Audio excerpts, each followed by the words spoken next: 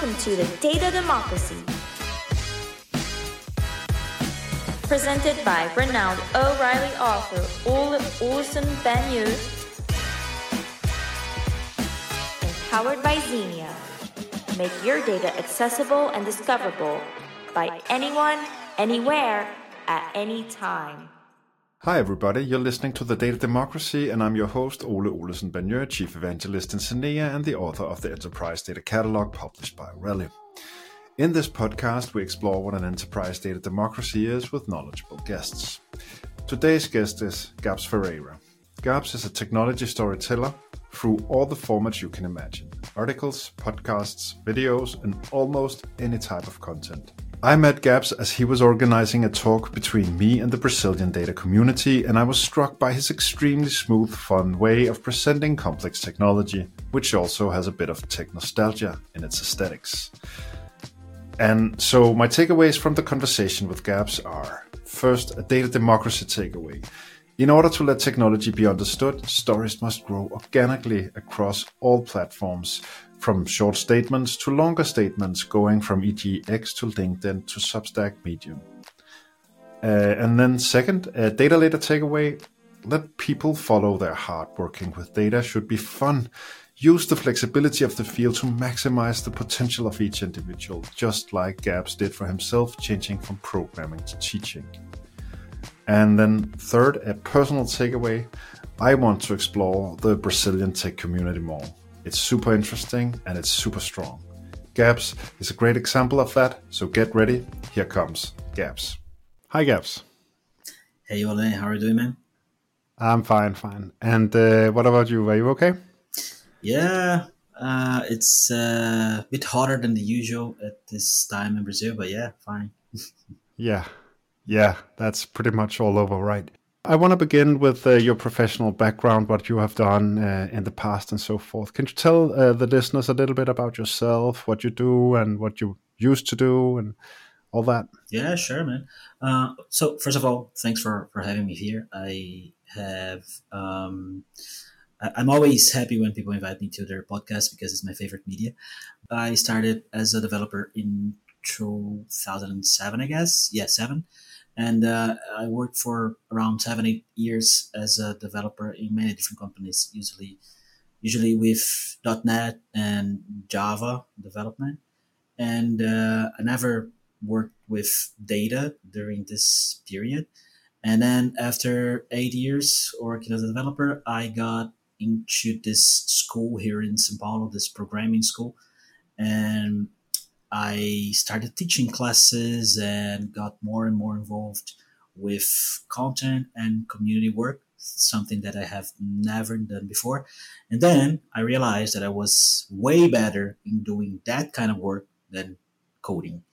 So my career was, I had this shift when I made this movement when I got this job in this school, and then I stopped coding. I stopped working as a developer, and I went full content creation, community dev work.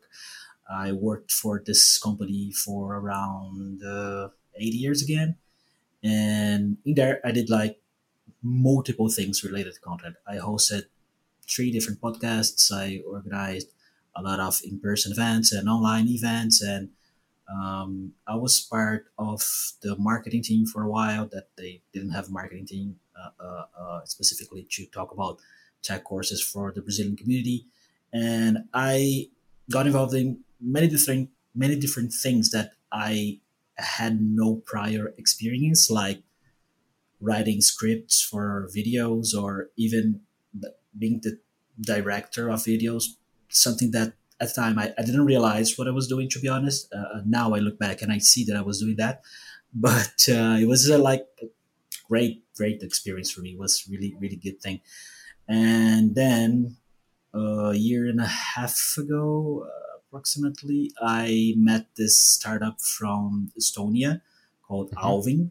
And then there were like half of the company there were Brazilians, and I got in touch with them. In Estonia? Estonia. Yeah. Yeah, Okay. Okay. Cool. yeah. Cool. That happened because the first developer that they hired, that the founders hired, was a Brazilian, and then this Brazilian brought more Brazilians, and then the company was half Brazilian after a while. Okay. Okay. I get it. Yeah, That's so funny. yeah, yeah. So I saw one day a post of one of them on LinkedIn talking about the company, what they were doing there, and that it was such an interesting niche. And I was like, wow, that looks cool. And then I got in touch with the founders. I told them a longer version of what I just told you, and Hmm. that maybe I could do some kind of work like that there. And yeah, they hired me like after 2 to 3 months talking and me showing them what we could do and possibilities and how this content and developer relations work could work with them. And yeah, they hired me. I went to Estonia like 3 times during this period, and I worked in this company until 2 months ago. And it's there when we met, I guess, right? Yeah, Yes. Yes. yeah, We met like I think we met when you were still with Alvin, yeah. the data lineage company, and I just recall uh, like being very puzzled why this big time Brazilian tech influencer was with an Estonian company, but now I understand a little Yeah, better. yeah, yeah. So you were still there with that company, but you recently made a change, right? Yeah. So what happened, Ola, is that I was doing this work there. It was cool. People there are awesome people. I was getting a good salary. I was, having the opportunity to travel to Europe at least once a year, which is something for Brazilians that is very expensive. So it was like a Mhm. nice thing to have. But I was doing a work that I see this now that I it's not that I didn't like it, but it's not what I wanted to be doing. It's not Mhm. something that I believe in. The trigger to make this change was that I launched my own podcast like 4 months ago, and I always wanted to have a podcast. I'm a avid listener of podcasts.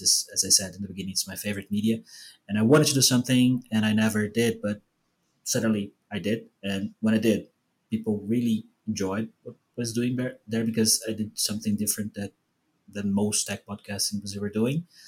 And this was like the trigger for me to say, hey, I want to maybe try a career as a full-time content creator, solopreneur. I don't know what I am right now, to be honest. But yeah, I that's the have story. several. And I simply have several questions for you right now that I want to ask you. First of all, so several questions. I want to ask you yeah. about your podcast. I want to ask you about what you call yourself and what you think about that because I'm very curious. So, but first of all, your podcast. I've been following it on LinkedIn. I mean, I like being able to talk and like read and write French. I can decipher Portuguese if I read it very slowly. Mhm. So I've been following your podcast with quite some interest, and it's really picking up. Right, there's a lot of people enjoying it. I can see that you're very popular in Brazil. And I've been thinking a lot about the podcast format myself because it's something that I really love, but it's also something that you have to be a little cautious about, right? So tell me, how have you moderated your podcast format? What makes your podcast a little different than the others, and what do you think that most data podcasts do that Hmm. you would like to differentiate yourself from? Yeah, I think that most podcasts they have um, specific formats that most people use. One of them is interview, just like we're doing here right now. Hmm. So I'll sit with you for an hour and we'll talk about specific subjects. You write down some topics, and later we're gonna edit and release it. So this is the most common format. And the other one is almost the same thing, but with more people.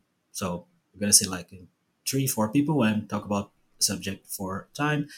Then later we're gonna edit this or not. Some people don't; they just throw that the way it is. And I I do have this American podcasts as a reference that I really like. One is called Reply All, that unfortunately is not active anymore, and this other one called Heavyweight, and both of them are the Reply All is about tech, but it's not about like deep tech. Let's talk about No. I get JavaScript it. or data. So it's about stories. So stories about people in tech, Hmm. and they always go deep in the story and try to focus on stories of people rather than the tech itself. So it's more narrative. It has a story. It has a Mm. it's some sort of investigation. Like Yeah, it's cool. different.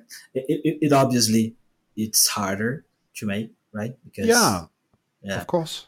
It but it's takes a lot of different. preparation, a lot Yeah, of investigation, research. yeah.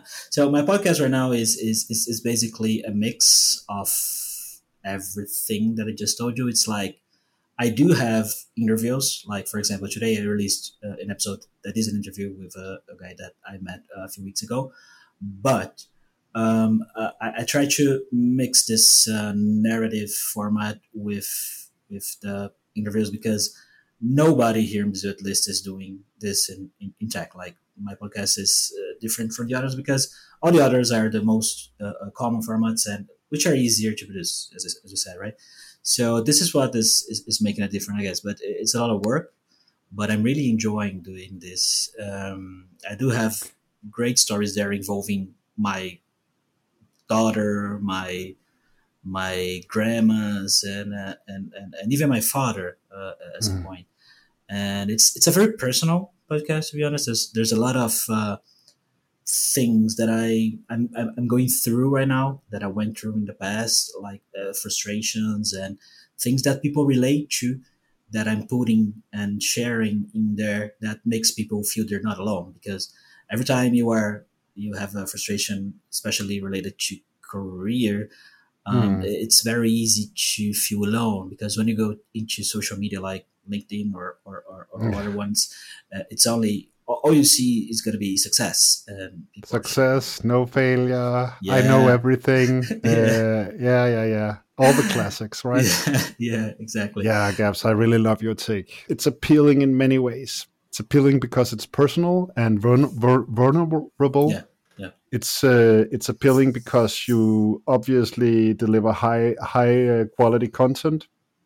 There's so many podcasts out there where you just turn on the mic and like, okay, you have the attention now, talk. I mean, no preparation. It's completely yeah, unstructured conversations. I yeah, dislike that quite a lot myself. yeah, uh, and then also like the entire, I even say machismo of tech, like this male majority of no failure and a lot of success, a lot of money.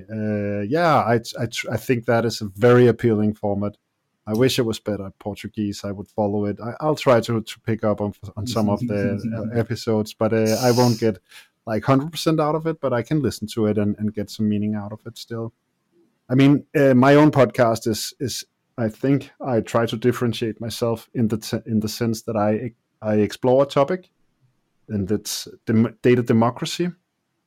It's a little difficult, so it's something that I open the conversations gradually as we talk and focus it on the data democracy.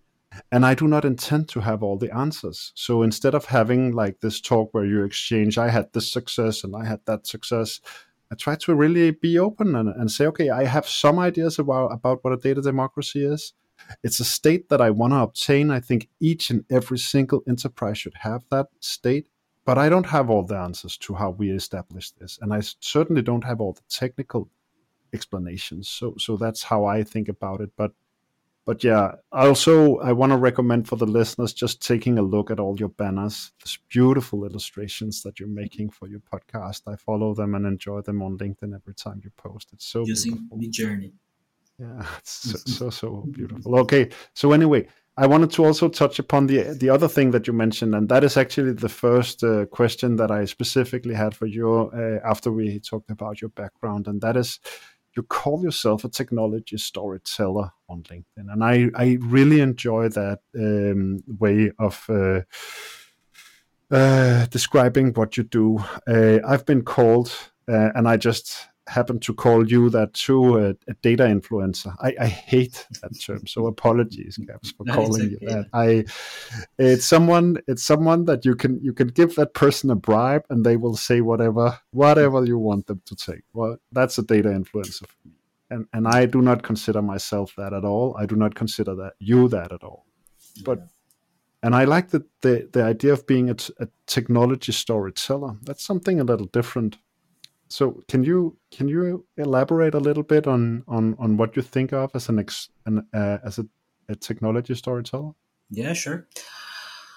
Well, I think that we are always trying to define ourselves somehow. Specifically, when we're talking about work and social media, you have to define yourself at least once. And it was always very hard for me to define myself. I never found a specific term to talk about what I do or what I want to do in this phase of my career. When I was a developer, it was easier. I was a developer then. I would say, Yeah, yeah. yeah. But right now, my work it's different because it touches very different points. What I'm doing, it's a mix of marketing, but also is a relationship, but also is sale somehow. So the value of what I do, if I'm working for a company, it's a mix of different things. Now I'm working just for myself, and what I'm trying to do, to be honest, is that I can be myself full time. I can be just Hmm. Gabs. Who's Gabs? Oh, he's Gabs. You know him. He's Gabs. He's that guy that does lots of things, and you know his work. What I do, my goal. I just posted this on Twitter a few minutes ago. Is that my goal for the next years is to create content that is so good that will be impossible for people and companies to ignore me, not know about me. Uh, because I feel, at least in the Brazilian community, in the Brazilian tech scene, there's a lot of people doing the same things, copying each other and following formulas, and nothing against that, but I really want to do something different. I do feel the same thing for the English speaking community, not only the Brazilian ones. But going back to your question, as a storyteller, I feel that talking to tech people is something that is different from talking to other people, at least in my experience, because usually these people are tech savvy, they are smart, and when you try to sell them products or things that you're just trying to sell, they will figure out really easy. They will like, no, marketing bullshit. Hmm. And and I think the one of the strongest ways to connect with people is telling stories. And I say that because, I don't know, when you are a kid and your parents are trying to teach you something, usually they will tell you a story about this guy that fell into a hole, or this kid that didn't eat his food and went to the doctor. It's like you tell stories, and it's easier for kids, and I think it's easier for adults as well. Um, I think this is the kind of thing that really makes people stick with you. It's how they, if you tell them a good story, if you tell them an interesting content, rather than just saying, buy my data catalog book. Hmm. It's if you tell your story about how hard it was to write this book, how you had to spend a lot of time writing and didn't spend time with your family, and show Hmm. your human side, I think it's sometimes way more effective than just saying all the benefits that you are offering them in their book. I mean, obviously there's millions of ways of doing that, but I don't know. I believe in that, and I think now in everything that I do, in my podcast, in my videos, in everything, I realize that I'm good at writing stories. And when I say stories, it doesn't need to be like a full script. A short video of 30 seconds can be a story. You can write a good story. Yeah, but Almost. it resonates with me what you're saying, Gabs. Yeah, Totally. yeah, Um, and I think the difference is that, like, being what someone calls a content creator is something very shallow. yeah, It's for me, it's just like you take on a funny hat and you explain some kind of technology, pulling attention by visual effects, but no sincerity. And I dislike that a lot, and I think it will disappear more and more. I think yeah, you are really onto something in the way you explain technology to people. yeah, I want to move on a little bit, and you already touched upon it, but how would you how would you describe the Brazilian tech and data community? I think my listeners would be curious to learn that. I mean, I hope I get listeners also in Brazil, of course, but how would you describe the scene over there? What's it yeah. like? I mean, I've Well, heard very good things about it. I want to yeah, say that I've heard things about how tech savvy, like the Brazilian tech community, really is. But in your words, how is it? yeah. So I think that first of all, most people in Brazil don't speak English. Hmm. So I'm in a privileged bubble, I could say. Most people yet don't speak English, so they do not have access to this kind of content, for example, and many other ones. But as you said, people are they're very engaged in communities. But most communities and tech events are in the southern part of Brazil, in Yeah. São Paulo and Rio de Janeiro and the south of Brazil. In the upper part of Brazil, there is less communities. There's less things happening, and also less tech companies in general. Hmm. But people here are very engaged in the communities, and they have this need of good content and good people to talk about different things, because since they don't have access to all this English content that is created in many different levels worldwide, they are limited to the Portuguese community, Portuguese speaking community. So there is a lot of space to grow here, Hmm. for companies and for people interested in creating international communities. And yeah, I think that's basically. I think there's a lot of space here, to be honest. Like a lot, a lot. Mm. I constantly talk to companies and people that want to um, increase the reach and hire more Brazilian people. That there's really a lot of people here that want this content and want this stuff that they don't have access in Portuguese. Is your book being released in Portuguese? Yeah, it is. Yeah, Thank you. cool. It's getting published in Portuguese. It's an editor in Sao Paulo called Novatec Editorial Yeah, yeah, that bought the rights. It's very friendly of you, but I wanna I wanna move on a little bit in the questions. I think you have answered some of the things that I wanted to ask you about the tech scene in Brazil. Still, though, I want to talk a little bit about meetups in Brazil. So, how is a meetup in Brazil? You have apparently arranged quite a lot of meetups. yeah, So yeah. how are they like? I mean, do people discuss? Is it in in North America and to a certain extent in Europe? They are very like low key, easy conversations. Is it the same kind of format in Brazil? Or? Yeah, I think it depends on the community that you are in. Most communities that I have joined meetups are usually one or two talks from people that previously submitted talks to the meetups, and there's usually snacks and sometimes beer. I think it's not that different from the other meetups. Yeah, but Mm.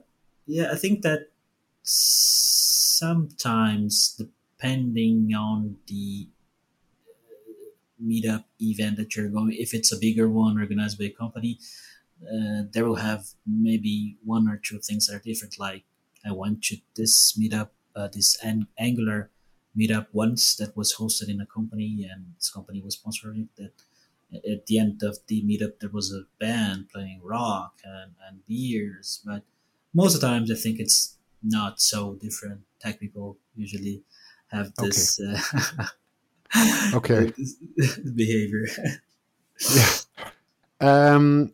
Okay. So moving into like the technology storytelling part, I'm curious about this element of talking to you, obviously, because I think it ties very closely to data democracy. But I'll get back to that. First of all, at a more general level, uh, how do you make someone with the deep knowledge of a certain technology or technologies? How do you facilitate that they are able to explain this their knowledge about a specific technology to an audience with no knowledge about it? Like how do you make explanations of complex technology in a simple way? You're Hmm. very good at that, Gabs. How do you do that?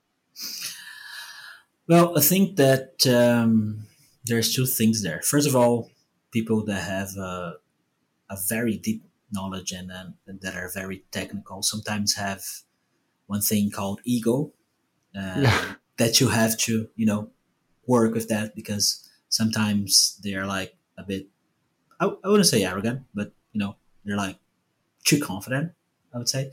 So you have to show that you're there, to ask them things and that you realize that they are smart, that you realize that they have this knowledge. So I would say the first thing is, to treat people well. I'm not sure if well is the word, but respect what they have to say and try to show that you want to learn from them.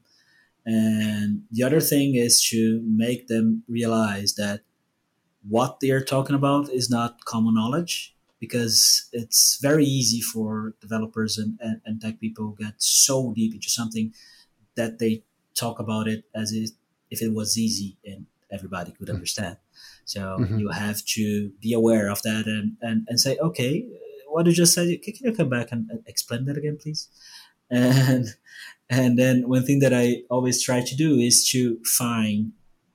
um, to find to relate what they're saying to more common things, like get an example about data lineage, for example, and get this topic, this subject, and compare it to a real world thing, like, I don't know, something that people have in their homes. And I think this is one thing that makes people understand better. And there's this other thing, but this depends a lot on where you are. But when I taught classes, we had this system that I try to use into today when I'm in front of an audience, if I can interact with them, is instead of just throwing the content and throwing the knowledge at them, I try to build the knowledge with them and ask questions and make them talk to me.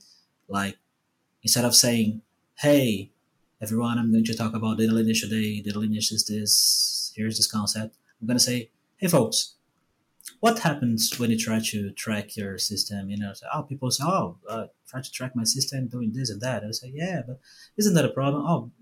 Try to build Mm. the knowledge with them instead of just throwing everything as if I knew everything. So it's a little Ah. bit of what we said in the past, right? Is try to, instead of being a teacher, being a facilitator, a person that is there to try to make you grasp the content instead of just throw everything at once and you figure out how you do it. This is what I try to do when I can. I love that. I really love that. And so, like in the spirit of data democracy, do you have any more tricks like on how to educate people so they understand technology? How do you educate people so that they understand technology as fast as possible with a maximum effect? Can, like, besides the singular the specific situation where you build with them, have you, what formats works, what specific mediums, what's your experience in making people understand technology fast? Hmm. That's a hard one. Uh, Yeah, but you have been in a role, you have been in roles both as a teacher, yeah. but also creating or writing. I'd say I prefer writing your own stories, telling a lot of stories in ways that have made people relate to technology in a new way. I mean, uh, what's what if you should try to sum it all up? Hmm. Is it possible? Yeah, sure. I think that people have different ways of learning. The Some people will prefer to read a blog post. Some people will prefer to read a book from the beginning to the end. Some people prefer to watch a video. Other will listen to an audiobook or a podcast. And I think there's like it's very hard to do everything. When you are creating content, be it for a company or for launching a book or for your live show or for whatever. It's very hard to do everything. But in my content right now, I try to create a little bit of everything in multiple channels. So I try to be on Instagram and TikTok, which are short videos and stuff. I try to have a weekly. I try no, I do have a weekly newsletter where I write once a week. I do have my YouTube channel with deeper content and longer format content, and I think that when you're speaking in content to teach people, I think the way you can do to maximize this impact is reuse and repurpose this content to max you can. Like a lot of content that I do starts with like a tweet. I do a tweet about something, and then people will answer me, and then I'll get the content and post on LinkedIn with a longer version, and then I'll repurpose that for an Instagram video that will be longer and a little bit more visual, and then I'll maybe turn that into a video later, a longer video for YouTube. So repurposing content, I think it's a way of trying to make people learn things different ways. And especially when we are talking about content and social media, it takes time for people to realize who you are. So the more time Mm. they see you in different places, the more quickly they will realize who you are, what you do, and everything else. Sometimes people have the impression that okay, I'm gonna write a book and release it, and the world will come and buy the book, and I think you're probably feeling that right now. Books nowadays are a beginning, not an end, right? It's Yeah, beginning of something. I really know what you mean. Yes. Yeah. Oh yes. Oh yes. But I love Gabs. I gotta say, I didn't want to cut you off, but No, since we are sure. laughing now, I think this is a very beautiful way of explaining how you maximize the empowerment of everyone to understand technology and ultimately obtain a data democracy in a company. It's this movement of ideas from very short formats, certain social media, into longer formats, longer texts, longer videos on LinkedIn or other medium, and then flip-flopping that into even longer context or smaller context again, so that it's this entirely organic evolvement of ideas that you communicate across platforms and media. Yeah. I really love that. Honestly, I have not thought of I won't say that approach, but just that behavior. For me, it's Yeah. always been more or less only LinkedIn, long posts, and books. And I've been trying to get my Medium profile up and running for like 2.5 years, but I haven't succeeded in it.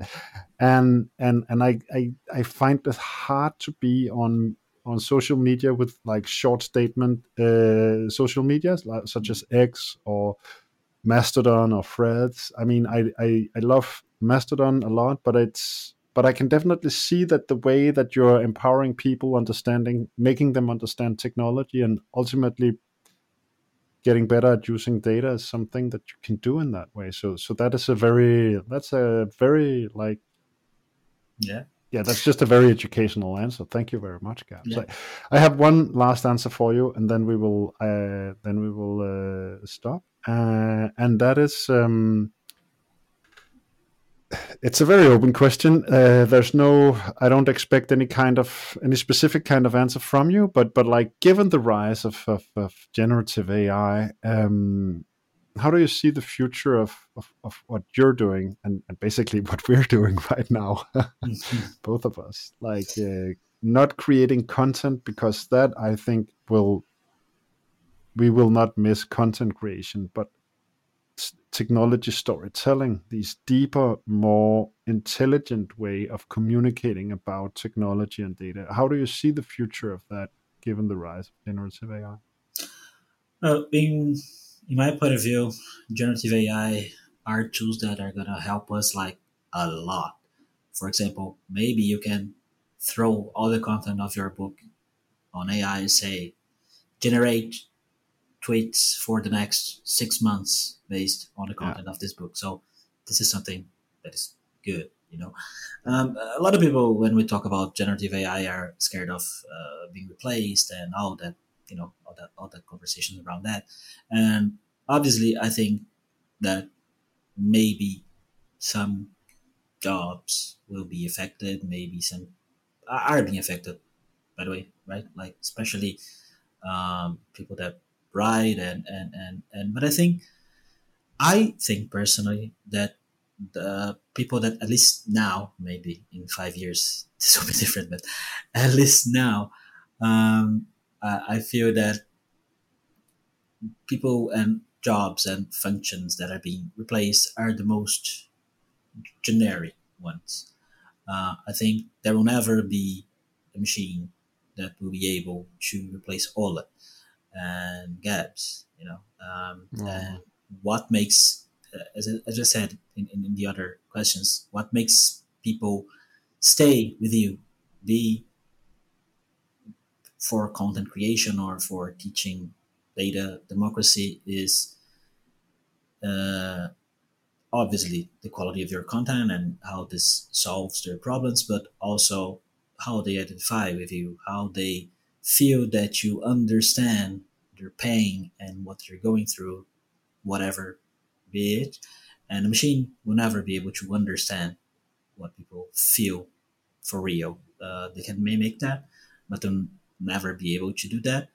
And I don't know. I feel that I'm not afraid about that. No. I feel like, as I said, there's a lot of people doing the same thing, and the for me, this tools, they will help more people create content and do great things. For example, you were saying about my the cover arts for my podcast. I will never be able to do that by myself, and I can do it now because I have access to a tool where I pay $10 a month that can create awesome images for me. Uh, but maybe someone would say, "Oh, but you are, I don't know, taking a job from a designer or something like that." I don't have money to pay a designer. No. So, and I won't have for a long time. So I think it's I don't know. For me, it's a way of giving people more opportunities to do good content and good things with their talent. Agreed, Gabs. Well, that was it. Thank you very much for being on, and definitely stay in touch. Yeah, sure, man.